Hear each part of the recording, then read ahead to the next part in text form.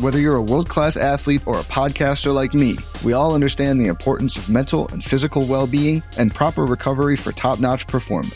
That's why I'm excited that Unified Healing is sponsoring this podcast. Unified Healing is a new and super innovative global network of wellness centers powered by Energy Enhancement System, or EE System. If you haven't heard of the EE System, you'll want to listen up. This technology promotes wellness, deep relaxation, purification, and rejuvenation.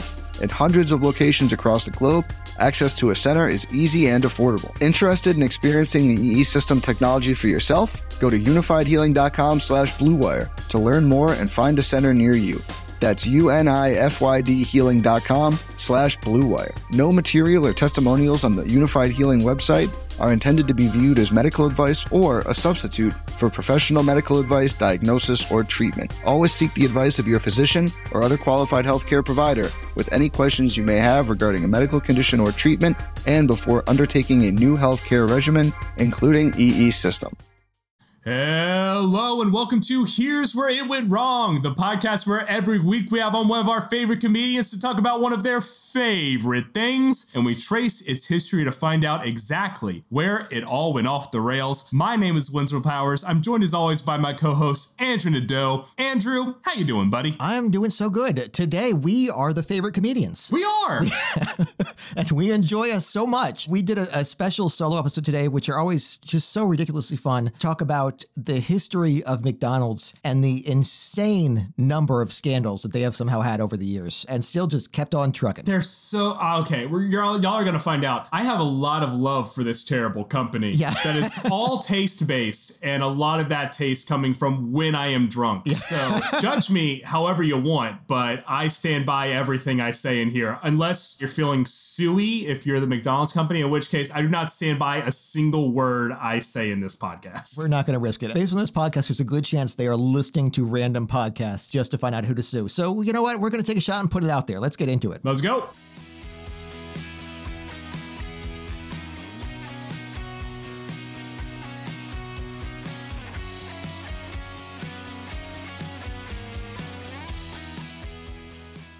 All right, Andrew, this is another solo you and me episode. I don't ever know how to start the intros to these. I know, it's weird. Normally we have like a guest where it's like, hey, just give us all of your stuff that we can hype up. And for you and me, it's like, you know everything about me. Yeah, we talk you know daily. Every project I'm working on. So what do you have to currently hype up? Oh man, the things this podcast. That's a big one. Yeah. Our own show that we hype up all the time. Not only this podcast, but our live show here in Chicago at the Lincoln Lodge, which should be back next month. Really hoping, yeah. God, I really hope they're able to get back to it next month. And other than that, I got some pilot stuff I'm working on. I'm also working on like a new horror thing in my free time, and I'm starting to really like it. I really like writing spooky shit. That's fantastic. I mean, I read your original pilot, which was fantastic. I can't wait for that to show up everywhere. The horror story you and I talked about, that was a great premise, and I'm really excited to see that actually finish and read the final product. That was a very cool idea. Yeah, so I'm excited. What about you? You got the comic strip that's starting to pick up some steam. Yeah, Mediocre Heroes is growing really well. Same stuff with pilots. We just placed quarterfinals in one competition, semifinals in the other. So stuff is going pretty well, surprisingly. I'm always hesitant to say that because it's like last time we did that, it was like, oh, okay, but now COVID and no more live shows. And you have to, like, here's the thing. Like, we got live shows back just long enough to get like hooked again on that need for attention. And now all of that is going to like, okay, my girlfriend has to fill the requirements of an entire audience of like emotional need, which is far too much to put on one person. No, man, I had the best set of my entire life, and then Omicron shut everything down. I had this set where like a few people came up to me and were like, hey, we need you on this show. We need you on. And I was like, yes, this is fantastic. This feels great. This is why I do comedy. Yeah. And they're like, cool. And then immediately Omicron just wiped everything out. But it's dropping like a rock here in Chicago now. And hopefully next month we're going to be all set. Yeah. Have our live show. And just really throw caution to the wind and just dig into it. We're vaxxed and boosted, and we have a requirement for the audience, too, to be vaxxed to come in, which we like, but also we just don't want to put anyone at risk. I would feel terrible if I found out, like, our show became a super spreader event. So we've been as careful as we can be, and just really hoping numbers go down enough in February. Like, the next show will be on my actual birthday, if we're able to do it. So really hoping we're back in February. That's going to be the biggest show of the year. Right, last time we did a birthday show, I had you drink that hot sauce that made us throw up because it was so hot. Yes. That was a terrible decision. You did have me drink that hot sauce. Yeah. My family was in town. They came to see the show. You had my parents like see me in so much pain that I'm shocked that like their instincts didn't kick in and like they didn't like get the strength to lift a car. Yeah. Like that's how much danger I felt like I was in. That was a great show. That's what we should be going for here at every performance. And for this very episode, you had a great idea. You called me and said, okay, we know McDonald's is terrible for the food, so we can't talk about that because it's already like super unhealthy and also we love it. But here is like the 9,000 super shady things they've been doing. So like, great, we have to do an episode on this. We have to talk about this. Exactly. Well, here's the thing. We want to do an episode just you and me. And whenever we do one that's you and me, I like to choose topics that no one else is picking. So we had the Chicago Fire, we had Chuck E. Cheese, and then I was like, what's something that I love, that I truly love, that I also know is bad? And I know we said we could talk about the food, but everyone fucking talks about the food. Like there was a whole documentary that made everyone lose their goddamn minds, like about eating McDonald's. Like for what? I fucking hate that documentary, by the way, because it's like, oh, did you know that if you eat supersized McDonald's every meal, every day for 30 days, that you're going to put on weight? And it's like, of fucking course I did. Like you did not need to film crew. You could have just asked me that question on the street and I would have been like, yes, you will gain a significant amount of weight. And he also like just didn't do shit. Like he like made himself more inert than he had been in the months prior. So he intentionally was trying to gain that weight. So yeah, the food. What they don't say in it is that the food's just delicious. The food's great. I love McDonald's. I truly love McDonald's to a bad degree. It's interesting. It was something I really loved when I was younger. I don't have it much now. Last time I had it, I was like, it feels like I'm just eating salt. Yeah, you are. That's what you're doing. That's a big part of it. That's why it's delicious. Yeah. But it was something I had a lot of and really enjoyed. And again, it was like, yeah, the food being unhealthy wasn't a surprise to anybody. We understand, like, it's a tiny hamburger. Everything about this is going to be terrible for you. Nobody should be shocked by this. It's burgers and fries. No one ever thought I'm going to make burgers and fries and milkshakes the cornerstone of my diet, thinking I'm going to get fucking shredded. Yeah. Yeah, nobody was going into this with high expectations. And like, obviously they did things to make it worse and hide data and on all of the awful bullshit that they always do. But you called me and said, do you know about the real estate stuff? And I was like, no, I don't know about the real estate stuff. So that was very exciting. Okay, so a reason why that I'm so fascinated by McDonald's, I'm sorry to undercut my own podcast here by suggesting another thing for people to view after you listen to this. The movie The Founder with Michael Keaton, about not the creation, but the expansion of McDonald's and like how it became like this worldwide phenomenon. It's one of those movies where like, if I can't find something to watch, I'm going to watch The Founder with Michael Keaton again. The fact he was not nominated for an Oscar for that movie is a travesty, and it's a travesty because no one saw it. The only people that have seen this movie are people that I told to watch this movie upwards of 20 times and they gave in. I love this movie, but let's break down the actual history because that's why you guys are here. You love the history. So in 1948, the McDonald's brothers realized that most of the profits from their family's restaurant that had been open came from hamburgers, potato chips, coffee, soft drinks, and apple pie. They realized that those were the high ticket items. So they decided to shut down their family restaurant. Because this is a barbecue restaurant to start, right? Yes, and it's a car hop. Before there was drive-ins, there was just like kind of like how Sonic is, but like less efficient. Right. Like you would wait for like a long time and like people would like bring you out meatloaf and mashed potatoes and stuff to your car and set it up and like with silverware and everything. And then you'd have to wait for them to bust your car so that they could get their silverware back. That's like how this setup used to be. But they were like, what if we got rid of the Italian food? What if we got rid of the meatloaf? What if we just did our 5 bestseller items, but we figured out a way to make it as efficient as possible? Which they did by introducing the concept of like, let's make it in advance. Let's just keep it under some heat lamps. The food is already gonna be ready. All we have to do is hand it to you. Exactly. They called it the Speedy System, and they set up the entire kitchen just to be able to make those 5 things as quickly as possible and get them under those heat lamps. They put everything at 15 cents for a burger, okay? 15 cents incredible. They were able to keep the margins so low, and then they completely redid the restaurant itself. They met with an architect and designer named Stanley Metzen, who devised the golden arches so that when you're driving down the street, you would see this giant golden arch welcoming you into the restaurant. They prided themselves on a very clean, glass-driven look where the tile was all white and red and had to be kept spotless so that, you would want to come in. You would want to come to these inviting yellow arches. You would see this clean white tile with red pops. Like, it was a very good way to go. And also, one thing that I didn't like is they were trying to go away from being a sit-down restaurant at all, and they devised hostile architecture techniques that are still in use today for the homeless, when people don't want the homeless to be able to be places. Which is a horrifying real thing that's done, yeah. Yes, so they intentionally slanted the chairs forward so that you would be hovering over your food so you'd eat faster. They devised cone-shaped cups so that you couldn't set it down on the table. You had to hold it so that you would eat as quickly as possible, and they spread out the chairs as much as possible so that you would not have a social aspect to your meal. You would literally get in, eat very quickly, and leave. And some people were like,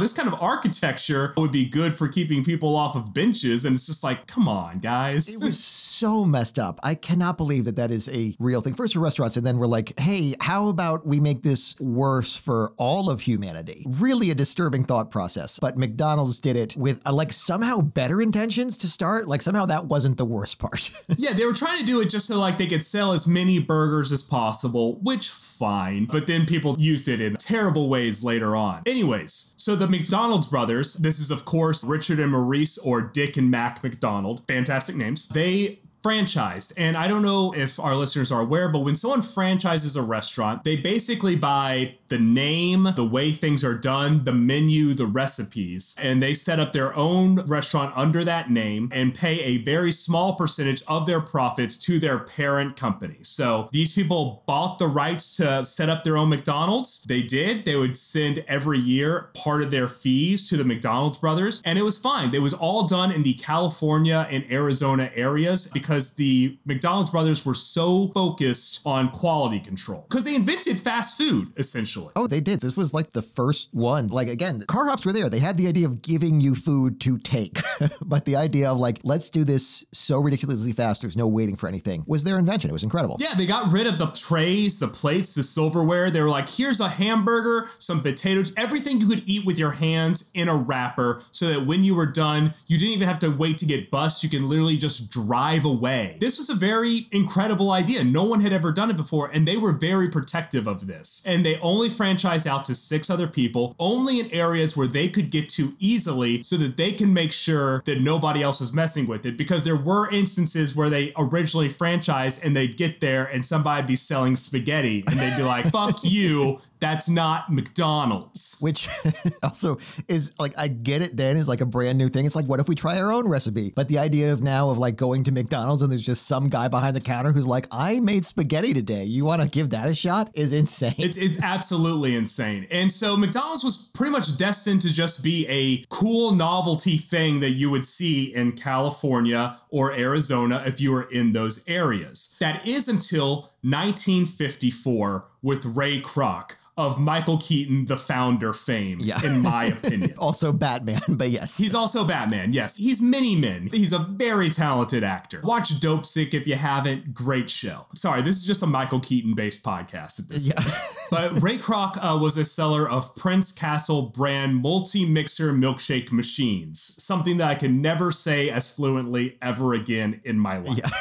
It's a good read. And while he was talking with his secretary, he noticed that the McDonald's brothers had purchased 8 machines for one restaurant. And these were machines that can mix 4 milkshakes at a time. Was it 4 or 5? Oh, was it 5? I think it was 5. Darn. See, milkshake mixing technology at this time. It's incredible. So these are 40 milkshakes. They want to release 40 milkshakes at once. They have created a restaurant where they feel you know what, we need to have the possibility to make 40 milkshakes at the same time, which is really an incredible thought for one restaurant. If you go to an ice cream shop now, they make you 1 milkshake. Maybe there's a second one happening. 40 milkshakes at the same time. Incredible that they're doing this well. If you go to a regular restaurant restaurant and 40 people order a milkshake, they're going to tell you that there's going to be a wait. The McDonald's brothers said, no, we have a system. We bought all the fucking mixers in the world and we have set them up in the back.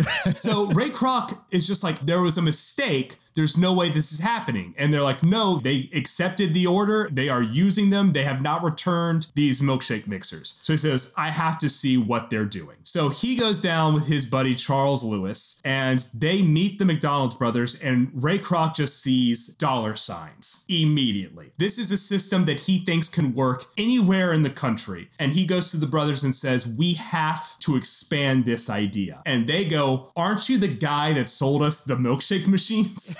He's like, forget that part. Let me be in charge of franchising your business. And they didn't like that idea. And the reason why is, like we said earlier, they cared about quality control. The further you get from the McDonald's in San Bernardino, the harder it's going to be to control them. And he said, no, I'll be your franchise guy. I'll be the guy that goes to every single restaurant and makes sure that they are doing everything above board. So they make the acknowledgement. They say yes. They go and they offer a deal to franchisees. And that deal is initially 1.9% of all profits are going to go to the McDonald's Corporation. 0.5% of which would go to the McDonald's brothers, and the remaining 1.4% would go to Ray in order to make further expansion. And Ray Kroc's going across the country. He's getting these things open, and he's just going, I'm making no money on this. I'm supposed to be rich. This is supposed to revolutionize the way people eat, and yet I'm barely making more than I made as a seller of ice cream machines, right? He was putting a lot of work into this too, an insane amount, enough so that there's discussion about like whether or not this cost him his marriage. Like he was a heavy worker before, but yeah, he's traveling the country, he's trying to get something big established here, and the McDonald's brothers are basically able to collect while he's not doing. Again, it's not like they did anything wrong here. That's the agreement they made. Like, we made the restaurant, we made the products. You can go franchise. We get a 0.5% very small cut. Yeah, you get essentially 3 times the percentage. But Ray Kroc was not one to be fine with that. The McDonald's brothers are truly humble men, from what I'm gathering. Yeah. So Ray eventually met a man named Harry Sonneborn, who came up with the idea that was going to get Ray the money that he wanted so badly.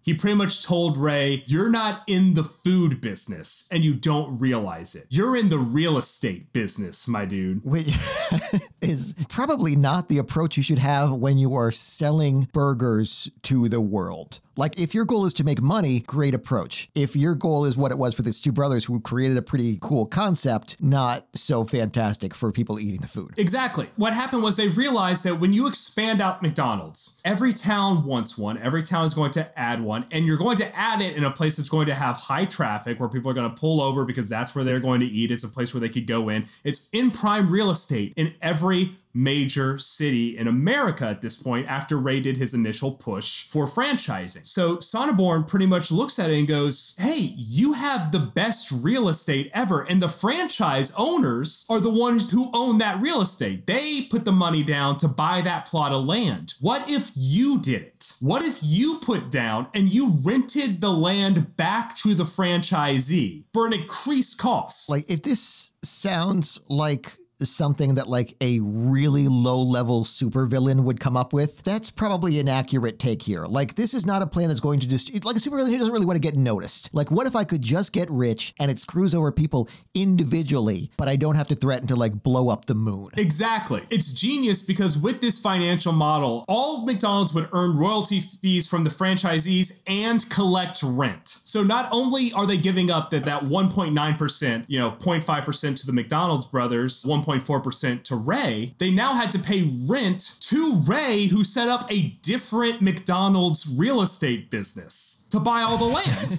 And because this is a separate business, none of this is going back to the McDonald's brothers because this is outside the contract. So this is just Ray money now that he's taking from these people that are just looking to start a restaurant on their own. And pretty much the McDonald's brothers did not like that for some odd reason. They thought that it was kind of polluting this idea that they made of just, we're going to get America fed fast. That was all that they cared about. They cared about the image of it being clean. They cared about just like keeping the menu limited. And they were like, hey man, you're making all of this money off of like our idea. What the fuck? And Ray's just like, hey, you could leave if you want and I'll just take it. Also, again, just such a dick move. It's like leave the our name thing, the thing that we built. It's like we don't want to leave. We just don't want you doing this in such a shitty way to everyone. In 1961, Ray went to the brothers and asked them pretty much point blank, how much money for your name and business? And the brothers said $2.7 million, roughly about $20 million of today's money. And so Ray went to Sonneborn, and those two together just bought out the McDonald's brothers. Like, I mean, again, not a bad amount of money. A bad amount of money compared to how much McDonald's was going to become worth. And they did at this point believe that they were going to continue getting the 0.5%, right? Exactly, yeah. So at that point, that would have been great. Like, cool, you bought us out. We're going to be getting a percentage back. It's yours. Do what you want with it. We get, creation credit and a small point on that. Yes. And because of McDonald's lawyers, we don't know the exact way that they got screwed out of the in perpetuity percentage, but they did.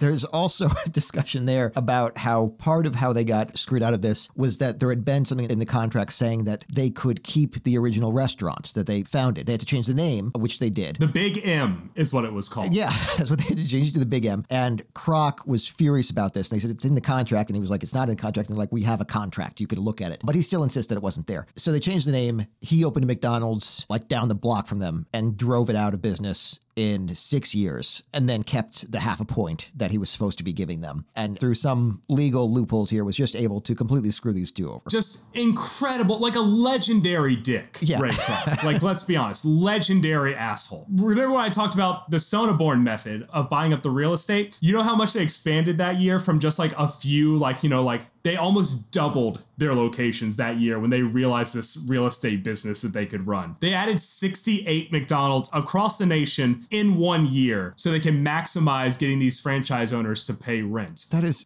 insane. I mean, and that would be really impressive. What I hate about this is that the growth became so good once they realized how many people they could screw over at once. It was like the growth was okay when it was like, hey, we just have a cool business here that helps people. And they're like, wait, we can make this suck for everybody but us. And then suddenly it explodes. It's incredible. By 1963, Ray and Sonneborn were operating 500 plus locations across America. And in 1967, they started international expansion, opening outlets in Canada and Puerto Rico. And as of 2020, they operate in as many as 119 countries. That is like most of the countries. That's around half of the countries. It's a lot of countries. It's the possibly most well-known brand in the world. It is probably one of America's biggest exports is just McDonald's. Which is a little bit embarrassing, but yes, that's really an accurate description. But the way that happened was, you can say Ray Kroc is a monster. He did all these terrible things, and he did, but he also revolutionized this business so much. Like, fast food wasn't his idea, but he's the one who made it something that everyone had to go on. The Sonneborn method of buying land is now done by literally every fast food restaurant. They all do it now because it's so profitable to have those people pay you rent on land you own. And guess what? If that McDonald's goes under and that franchisee loses their business, guess what you're left with? Just land in a big empty building. Exactly. Prime real estate in like a city or a town that is needed by someone. So you can then just sell the land. You are never in danger if you're McDonald's by buying these pieces of land because they're always in areas where people live and is in like the prime real estate. It's going to be in your city square. It's going to be, a roadside attraction or something that people are going to stop on the way. It's unlosable. It was a great, again, strategy, leaving out the moral implications of the strategy. So at some point, Ray Kroc started calling himself the founder. And it was the McDonald's brothers founded this. They, in fact, did start as a franchise. He did found this method and the expansion. It wouldn't be what it was today without him. But Sonneborn was the one that came up with this great idea for the overall structure of how to make the business successful. So much so that Kroc named him CEO when they formed this as a corporation and then ousted him like a decade later and named himself CEO, even though this was Sonneborn's idea. I feel like Ray Kroc was the one that was able to bully every aspect of this into existence. But everyone else was the one that was the idea person. He was just the one who was like, but what if we did it without any morals? I bet we could get this done quicker and bigger. And he was right. It's one of the best parts of the movie, The Founder, if we're being honest. It's just watching a man with no ideas just become a patchwork quilt of everyone else's best idea they've ever had and be called a genius for it. I mean, if you just look at how McDonald's was able to expand their menu. In 1962, a franchisee owner named Lou Groen in Cincinnati, Ohio, realized that in the Midwest, there was a big plummet in sales on Fridays. Do you know why? No, tell me why. Because the Midwest of America has one of the biggest Catholic populations in the world. And so on Fridays during Lent, or just Fridays in general for a large part of time, Catholics wouldn't eat meat. That was like a big thing. During Fridays, you do not eat meat. It's just the day where you have to eat fish or vegetables. Gross. Yeah. So Lou Groen came up with the idea of a fish sandwich that they could sell in their location on Fridays so as to cut through the loss of the lack of hamburger sales. He created the Filet-O-Fish, which then Ray Kroc was like, sold, and he put them every fucking where. The guy knew a good idea when he saw one. He just didn't have a single one for himself. But one thing that he did do well was just his level of obsession with this, where I remember reading years ago about how the fries weren't consistent. And they spent millions at a time where this was still a huge amount of money to them to try and figure out why. And they discovered that this had to do with how long the potatoes were sitting and the humidity in the warehouses. And like they spent millions researching this and coming up with their methods to try and regulate this to get every single fry to come out the same. And yeah, there was an obsession to detail that led this to be consistent, that you went to any McDonald's in the world and you would get the same thing. Exactly. And there's some comfort in that. I will say, Ray Kroc, very good brander. You know what he called the Filet-O-Fish, what the slogan was? No. The fish that catches people. All right, that's pretty good. That's the kind of thing you would expect from a former door-to-door salesman. Like, yeah, this is good. Exactly. The man knew how to sell things. And so the expansion began. In 1974, they brought McDonald's to New Zealand with Wally and Hugh Morris, the Morris brothers. They had a huge expansion there. In the 1980s through the 2010s, they opened their first McDonald's Express locations, which were just even more limited menu, get in, get out. Basically what you would see in places like airports, small scale prototypes, almost completely prefabricated and put into storefronts of buildings. And they didn't feature menu items such as milkshakes and quarter pounders. It's just basically, here's a soda, here's some fries, here's a hamburger, get out. When have you been to Au Cheval or Small Cheval here in Chicago? I have not. Au Cheval is an actual restaurant here in Chicago that was known for having one of the best burgers in the country. So much so that they created Small Cheval, which is a restaurant that just sells their burgers, fries, and shakes. And it's great. I actually ordered, after quarantine hit, this became like a staple for me to order delivery from. But they don't keep it in the lamps. They do it fresh, but it's still the same model of like, let's just take the best thing, the thing that's most popular here, and create a whole restaurant dedicated to that. Like, this is a model that was originally really formulated by McDonald's, so much so that now a very upscale restaurant is doing this with like a good burger. Once again, McDonald's founded a lot of great stuff, and it's so easy to try to just dunk on them for a lot of reasons, but honestly, incredible company that made really good food, but it's also kind of evil, as all big companies kind of are. Oh yeah, and like if you discount the evil, all they did was cool stuff. It was all very fascinating. It's just the moral implications behind all of it that give you pause. But the level of success and what they're able to achieve with this approach of like, look, let's build a whole new approach to an industry that should be popular with everyone. That's a very cool concept. Exactly. So another big thing that I love about their marketing thing is Ray Kroc was a genius in the fact that also he realized that he had to get in and associate the brand with other things. He had to make sure that people looked at McDonald's and they thought family, because he thought, we're a family restaurant was like one of his big things, because it's what the McDonald's brothers started. He never had an original idea. He was going to keep pushing that family thing. And he actually wrote a letter to Walt Disney in 1954 trying to get McDonald's into Disneyland before it opened. So Walt and Ray both served together in World War I. They both lied about their age and got training as ambulance drivers together for the Red Cross. So they had met back in like 1916, 1917, and then like silence for 30 years. And then one day Ray Kroc calls him up and is like, what if you put a McDonald's in Disneyland? And Walt is like, I'm not doing that. And they didn't until like 1990, where they eventually did finally put one in. Exactly. It was when Michael Eisner wanted to get more teens to come coming to the park, and he thought, you know what teens love? Burgers and fries. And then they put McDonald's in all their parks, and actually many places, to just sell French fries to people. And that partnership continued for years. I think it was like a decade-long partnership that pulled in over $1 billion from promotions. So McDonald's originally fried all of their fries in beef tallow, which they originally did because it was the cheapest option, but it gave a very distinctive taste. So much so that they insisted that every other franchisee use this exact same recipe, which I think was 93% tallow, 7% canola oil. And they were very insistent, and this made their fries wildly popular, and it was only with the discovery of the dangers in saturated fat and then trans fats that they had to switch up their formula once they just were getting so much bad press. They're like, okay, guys, we get it. You're not willing to die for these fries. And a lot of people were like, no, we'll die for the fries. Don't change the recipe. I would die for those fries. Yeah.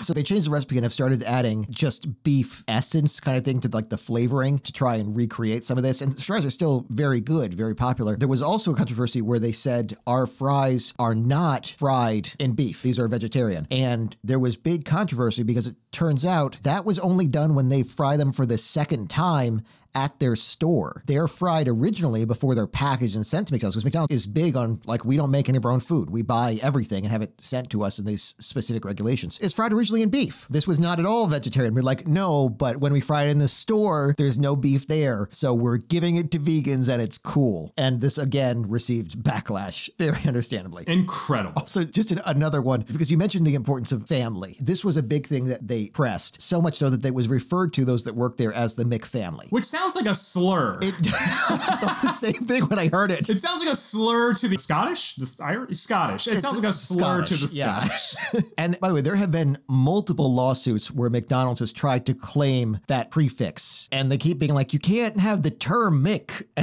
You don't own that. You own McDonald's. In fact, there was a woman who named her restaurant McCoffey because her last name was McCaughy.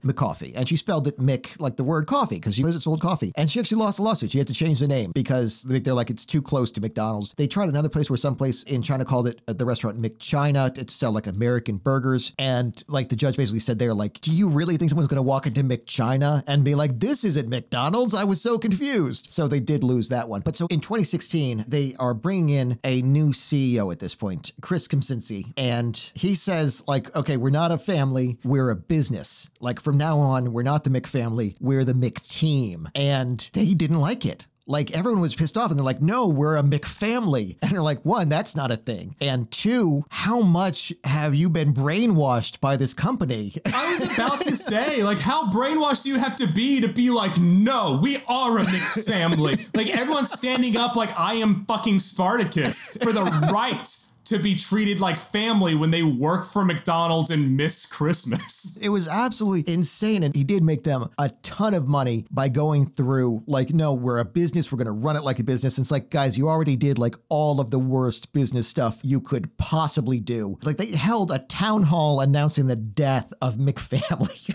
And the message was you couldn't pick your family members, but you can pick your team. So from now on, we're the McTeam. And then this is why I think he actually did it, because he was fired for having sex with a bunch of employees. Oh, so he was trying to avoid McIncest.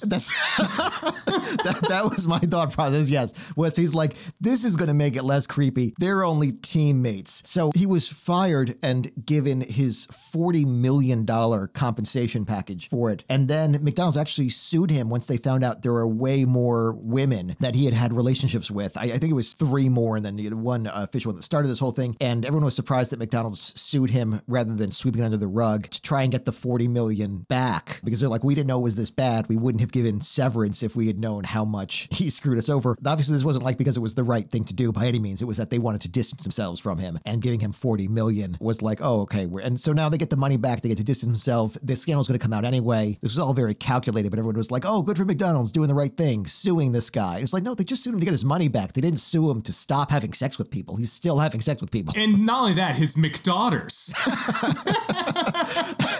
I love that this was like, I thought this was just like a joke thing. Like you add Mick to stuff, but no, like this is part of the McDonald's corporate culture, was that you do have a McFamily and a McTeam and McGriddles and McDelivery. Apparently executives who leave frustrating meetings are Mick over it. Like that is an actual thing that they thought was clever enough to tell people. I'm loving it.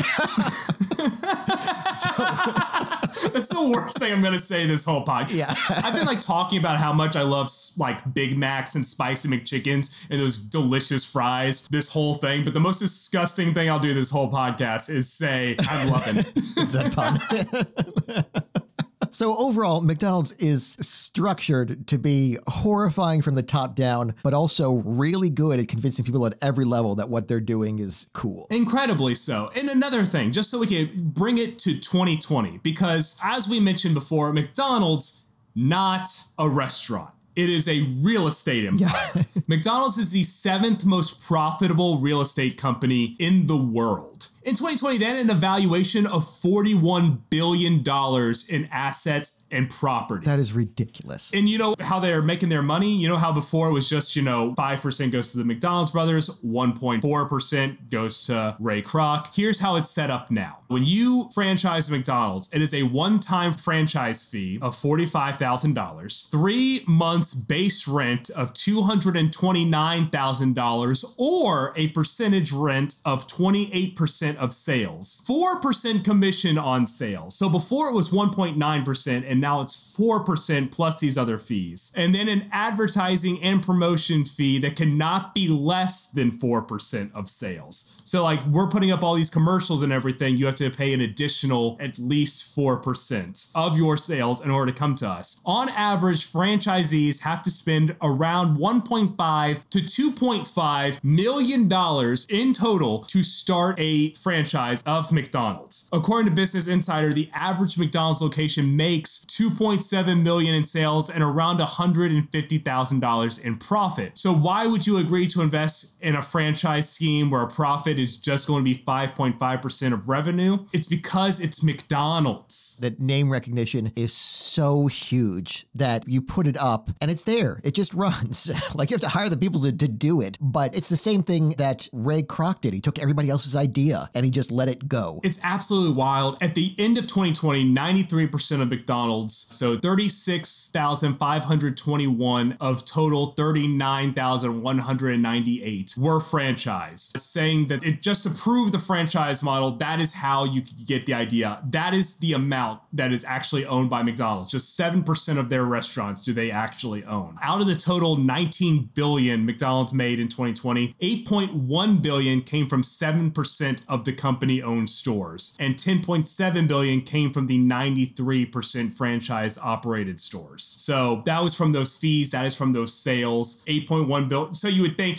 oh, well, that means, that 7% must have made a lot of money. No, they all made about the same amount of money. It's just the franchise owners got to keep kind of a larger percentage, but they were still giving so much profit to the company itself that it totaled 19 billion total in sales. Right. Obviously, the big difference there is that once they own themselves, they have expenses on. They don't have the same expenses for the franchises. So it's like, yes, they have more coming in, but the net profit is going to be a lot lower than ones where you've just handed off to somebody else to do all the work. Exactly. Incredible business. We've talked about the history. So, Andrew, where do you, and I know we've kind of been dunking on this throughout, but where do you think it went wrong? So here's the thing that McDonald's has done, and not like as a policy, but so consistently as might as well been, where they will be in a situation and they will go, what is the thing a decent human will do here? And they do the opposite of that thing, like just without fail. It is this approach of like, again, the one I had mentioned earlier, it was two people, a husband and wife. They were known as an environmental organization known as the London Greenpeace Group, unrelated to the other Greenpeace. And they just put out leaflets entitled, What's Wrong with McDonald's? Everything They Don't Want You to Know. They talked about offenses against nature, deforestation, littering, mistreatment of animals and workers. And then there was this massive libel case against them, where two of those accused, Helen Steele and David Morris, a part-time bar worker and an unemployed postman, went to court to prove that their accusations against McDonald's were true. And McDonald's put together a team of lawyers to smother the claims against them. The trial lasted years. McDonald's spent £10 million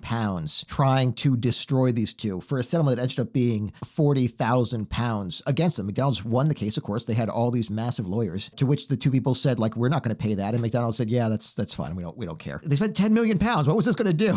We were just feeling silly, goofy. And it was ridiculous. Every time they did this, it made them look so bad. They were always like, there's just this little guy here who's trying to do a small thing. And McDonald's just inevitably comes up on the wrong side of it. In 2015, 10 then ex-employees of McDonald's in Virginia filed a civil rights suit against the company, accusing it of racism, because according to the employees, they'd been fired after a supervisor suggested that there were, quote, too many black people in the store. Jesus Christ! I know, it like, who even has that thought, let alone says it out loud and then acts on it? So on a single day, 15 black employees have been fired. And while those same supervisors had hired a number of white employees only a few months earlier. And it was just absolutely insane. And this were against franchise locations rather than against the whole company, but it was 3 franchise locations. And apparently conditions at them were owned by Michael Simon were just as bad. One of the plaintiffs said that she'd been regularly harassed, again, with supervisors using just a lot of very racist language. And when this plaintiff had appealed to McDonald's higher-ups, she was ignored after she was fired. And so McDonald's, because of franchises, they aren't strictly to blame, but it's like they're involved in all this. They never have took any step to do the right thing. Then again, same with the beef fat fries, where they're like, we've said it's vegetarian and we didn't do it. It was just all very much of like, okay, but we just pushed the boulder off the hill. You know, we didn't direct it towards the houses it crushed kind of thing. And they just so constantly did this. It's so wild because it reminds me of the reason they didn't want to franchise it in the first place. Yes. Was that they wouldn't be able to keep an eye on all the stores. And basically the company's whole thing is, it's not our fault. Those guys did it. Yeah, over and over. Oh God, there was this one in China. This was back in 2015 when it was revealed that a McDonald's had been serving tainted meat in restaurants across the country because a secret film showed workers at a food processing plant handling food with their bare hands, repackaging expired food, and returning meat which had fallen on the floor into their machinery. And McDonald's responded by lying about using products made by the plant. And they're like, guys, there are paper trails. We know where you get your food from. And then they refused to sever ties with the U.S. group who owned the processing plant. Its sales plummeted in China. A number of items, including chicken nuggets, chicken fillets, and a range of vegetable products were taken off the menu because of how bad it. McDonald's just kind of kept going with like, okay, we didn't do it. It's like, no, you guys are responsible for everything under your umbrella. It was incredible. Don't forget the top lawsuit, the number 1 lawsuit, hot coffee, the thing that we were told our whole lives was an example of like frivolous lawsuits and like, oh, how greedy people can be. So for those of you who don't remember, this was 1992. A woman, Stella Liebig, was severely burned after spilling a cup of coffee on her that she bought at McDonald's. And she issued a lawsuit just asking for her hospital bills to be paid for this because this was extreme. This wasn't like, oh, the coffee was too hot. She had 3rd-degree burns across 16% of her body. She required her hospitalization for 8 days for skin grafts, and McDonald's offered her $800 for all of this. And when she issued the court case, it was revealed that McDonald's had been receiving complaints about the extreme heat of the coffee, 30 to 40 degrees hotter than that served by other companies. By the way, this is going to be 150 degrees if it's going to be burning you to 3rd degree in like 2 seconds or so, which is probably what it's going to be about for someone gets the coffee off of them. 700 people, including children, had been burned before this. But McDonald's had decided that these were insignificant cases because they were selling billions of cups of coffee for every year. So they just wrote these franchises off, said it's too hot, we're not going to do anything about it. Then they did a huge job painting her as the villain for filing a frivolous lawsuit when she just wanted her hospital bills paid because they were serving what really was a dangerous product. This was not a temperature any human would choose to drink coffee. This was dangerously hot. She needed skin grafts. It destroyed her genitals. It was horrible, like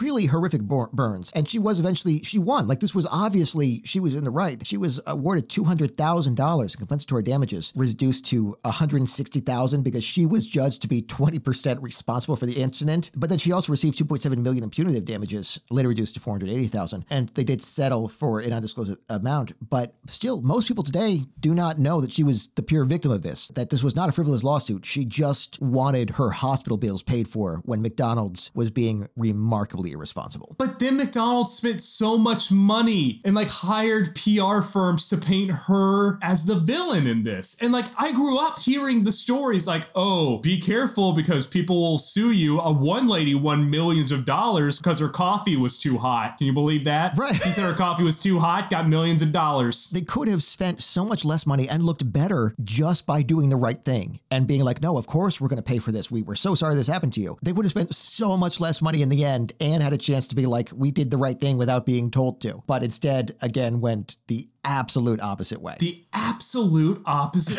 way. It's wild. It's wild that they were just like, that it was spent almost out of spite. Like McDonald's like really focused on like anger at this woman that they were going to ruin her reputation. Like you're $1 billion, over $1 billion. You're like, you make billions of dollars a year and you've just decided to make this one woman with destroyed genitals your enemy. And like, why? And they just keep doing this like over and over again. It's amazing how at no point do you hear a story where it's like, oh, something bad happened at McDonald's and they just decided to do the right thing. It never happens. It never happens. And oh my God, your reason for why it went wrong is so much better than mine. What was yours? I hate the fact that McDonald's has deeper lore than the Lord of the Rings.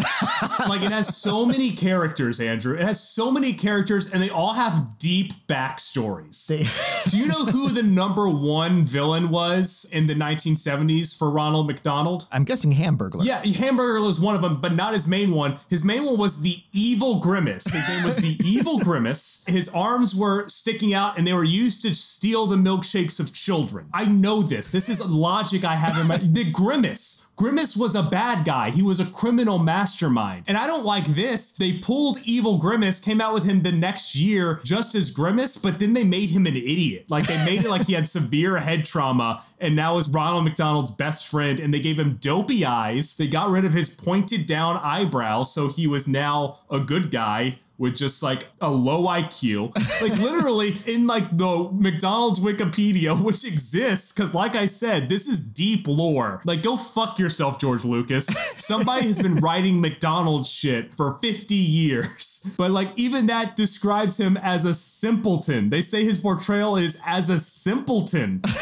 So despite all of this and the fact that they have so many characters with these deep backstories, in 1973, Sid and Marty Krofft, the creators of HR Pufnstuf, successfully sued McDonald's because in creating McDonaldland, they ripped off their TV show. Mayor McCheese was a direct copy of their character, HR Pufnstuf, also a mayor. McDonald's was originally ordered to pay $50,000 and then later remanded as the damages to pay the Krofts more than $1 million because they're like, fuck, guys, you just took everything. McDonaldland itself was depicted this in the commercials, a magical place where plants, foods, and animate objects were living, speaking characters. The various beings are played by puppets or costume performers very similar to... It was popular. HR Pufnstuf was well known, and they just ripped the whole thing off. And McDonald's had originally hoped the Krofts would agree to license its characters for commercial promotions. But when they declined, McDonaldland just did it on their own, based everything on Pufnstuf in an attempt to duplicate the appeal and not pay them for any of it. See, I didn't even know that part. I just wanted to rant about the Grimace a lot. I didn't even know that they plagiarized in order to make this deep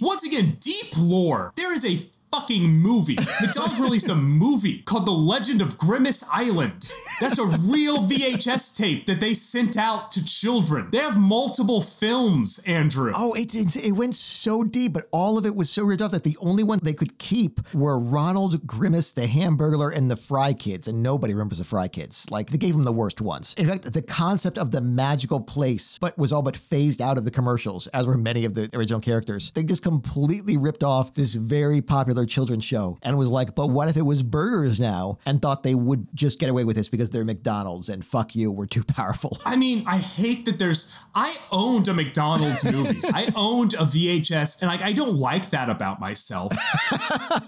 It's not like you bought it last year. You owned this as a child, presumably. There was a series. They came out with a series, Andrew. There is a direct-to-video, like, mini-series of more than one episode of the wacky adventures of Ronald McDonald. That's a real thing that existed. Like I said, I don't like how deep the lore goes. It is so fucking deep. They even had, like, I don't know if you remember this, but they had those singing McNugget commercials. Oh, yeah, I do remember those. Because those were also characters from the cartoon. They would sing. Like, one was Dip to My Lou. That was a very popular country western song. And it's weird that, like, the McNuggets had eyes and singing voices because it's like McDonald's way of being like, just so you know, they have souls.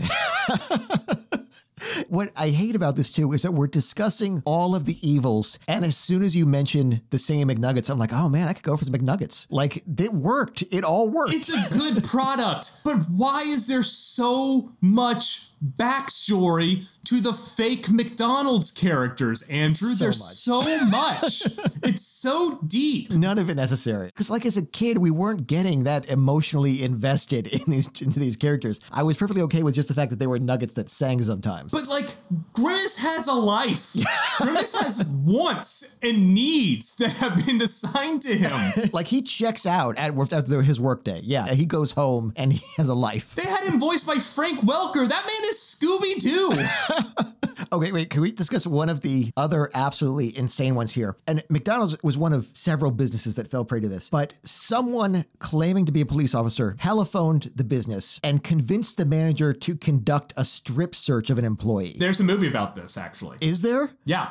Okay, well, I had no idea, but I'm glad it exists because it's horrifying. One, that it's horrifying that it happened. That's it. It's just horrifying that it happened. But I cannot imagine a circumstance where someone calls me on the phone and is like, you're in charge of this strip search. And I'm like, yes, this sounds like a reasonable chain of events. This is my responsibility to carry out. It's horrifying. This was like a series of incidents. This happened over the period of 12 years. And basically, they would pretend to be the police. They would say that there is an employee who's been dealing drugs or something like that, to call them in and to perform a full-on strip search. And the thing was, people didn't question it. They were told by an authority that they needed to do this, and everyone just went for it. They would say, oh, this person has drugs. This person actually has stolen money. A lot of times they would use they actually have been stealing money from your store to create animosity towards that employee so that doing this would be easier for them by saying this person is stealing directly from you and I'm giving you this authority. The movie is actually called Compliance, and not the best kind of, it was an exploitive situation. I'm not sure if you should be making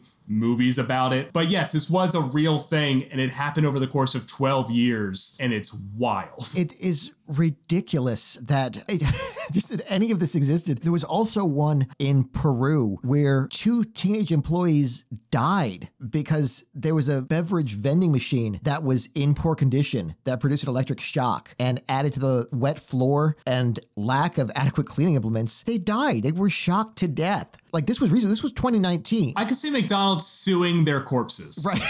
That is absolutely the kind of response that McDonald's has always had, this kind of thing. Their defense was always that this is owned by a franchisee. This is not our responsibility. But one of the big ones we should absolutely talk about too was the Monopoly scandal. Have you heard about this one? Yes, there's actually a documentary that's pretty great about it. Okay. Yeah, there is a documentary on this now. But this was launched in 1987 where it was like, there's a Monopoly board. When you buy food, you get pieces. If you get the right pieces connected, you can win a bunch of money, including a potential $1 million prize. And it was a good idea. It made the company a lot of money. More people went to get McDonald's to get the chance of winning this money. But this ex-cop, Jerry Jacobson, happened to work at the company that printed the game pieces. So he came up with the idea to provide people with winning pieces in exchange for a cut of their prizes. And he got away with this for a whole 12 years. He defrauded McDonald's for $24 million in the process. But the company wasn't blamed for Jacobson's scam. After the truth came to light, thanks to an FBI tip, it gave away $10 million to 55 random customers as a way of saving face. But people spent a lot of money. Like McDonald's was something that was very often eaten by the poorest groups. That was one of the supposed benefits, obviously undone by the fact that it was so unhealthy, and now is a huge issue among the poorer communities that they don't have access to healthy food. But this was a food that could be accessed quickly and cheaply. So going to McDonald's over something else for a chance to win money was a big thing. And the fact that you actually had zero chance at this, that this was all a long con, and that the winners were already decided by just some dude, was a huge thing. It's a fantastic documentary, and it makes sense because McDonald's is not allowed to run their own contests, so they had to outsource it to this third party. And then this guy who works for the third party was just like, what if I just had other people win it and then give them small cuts? And it's kind of genius. We feel like, oh my God, that's so wrong. But that is exactly what McDonald's did, setting up their entire franchise. What if I just have somebody else do it and they gave me a little bit of their money? Oh God, you're right. It was full circle. I don't know if we can beat that, so let's just go right ahead into In Their Defense. Oh God. All right. What do you have in their defense? I'm going to say it, Andrew. The food slaps, my man. It was good food. You're saying was. I ate McDonald's earlier this week. I don't care. I know that they're not great, but you know what? There's no ethical consumption under capitalism, and we live in capitalism.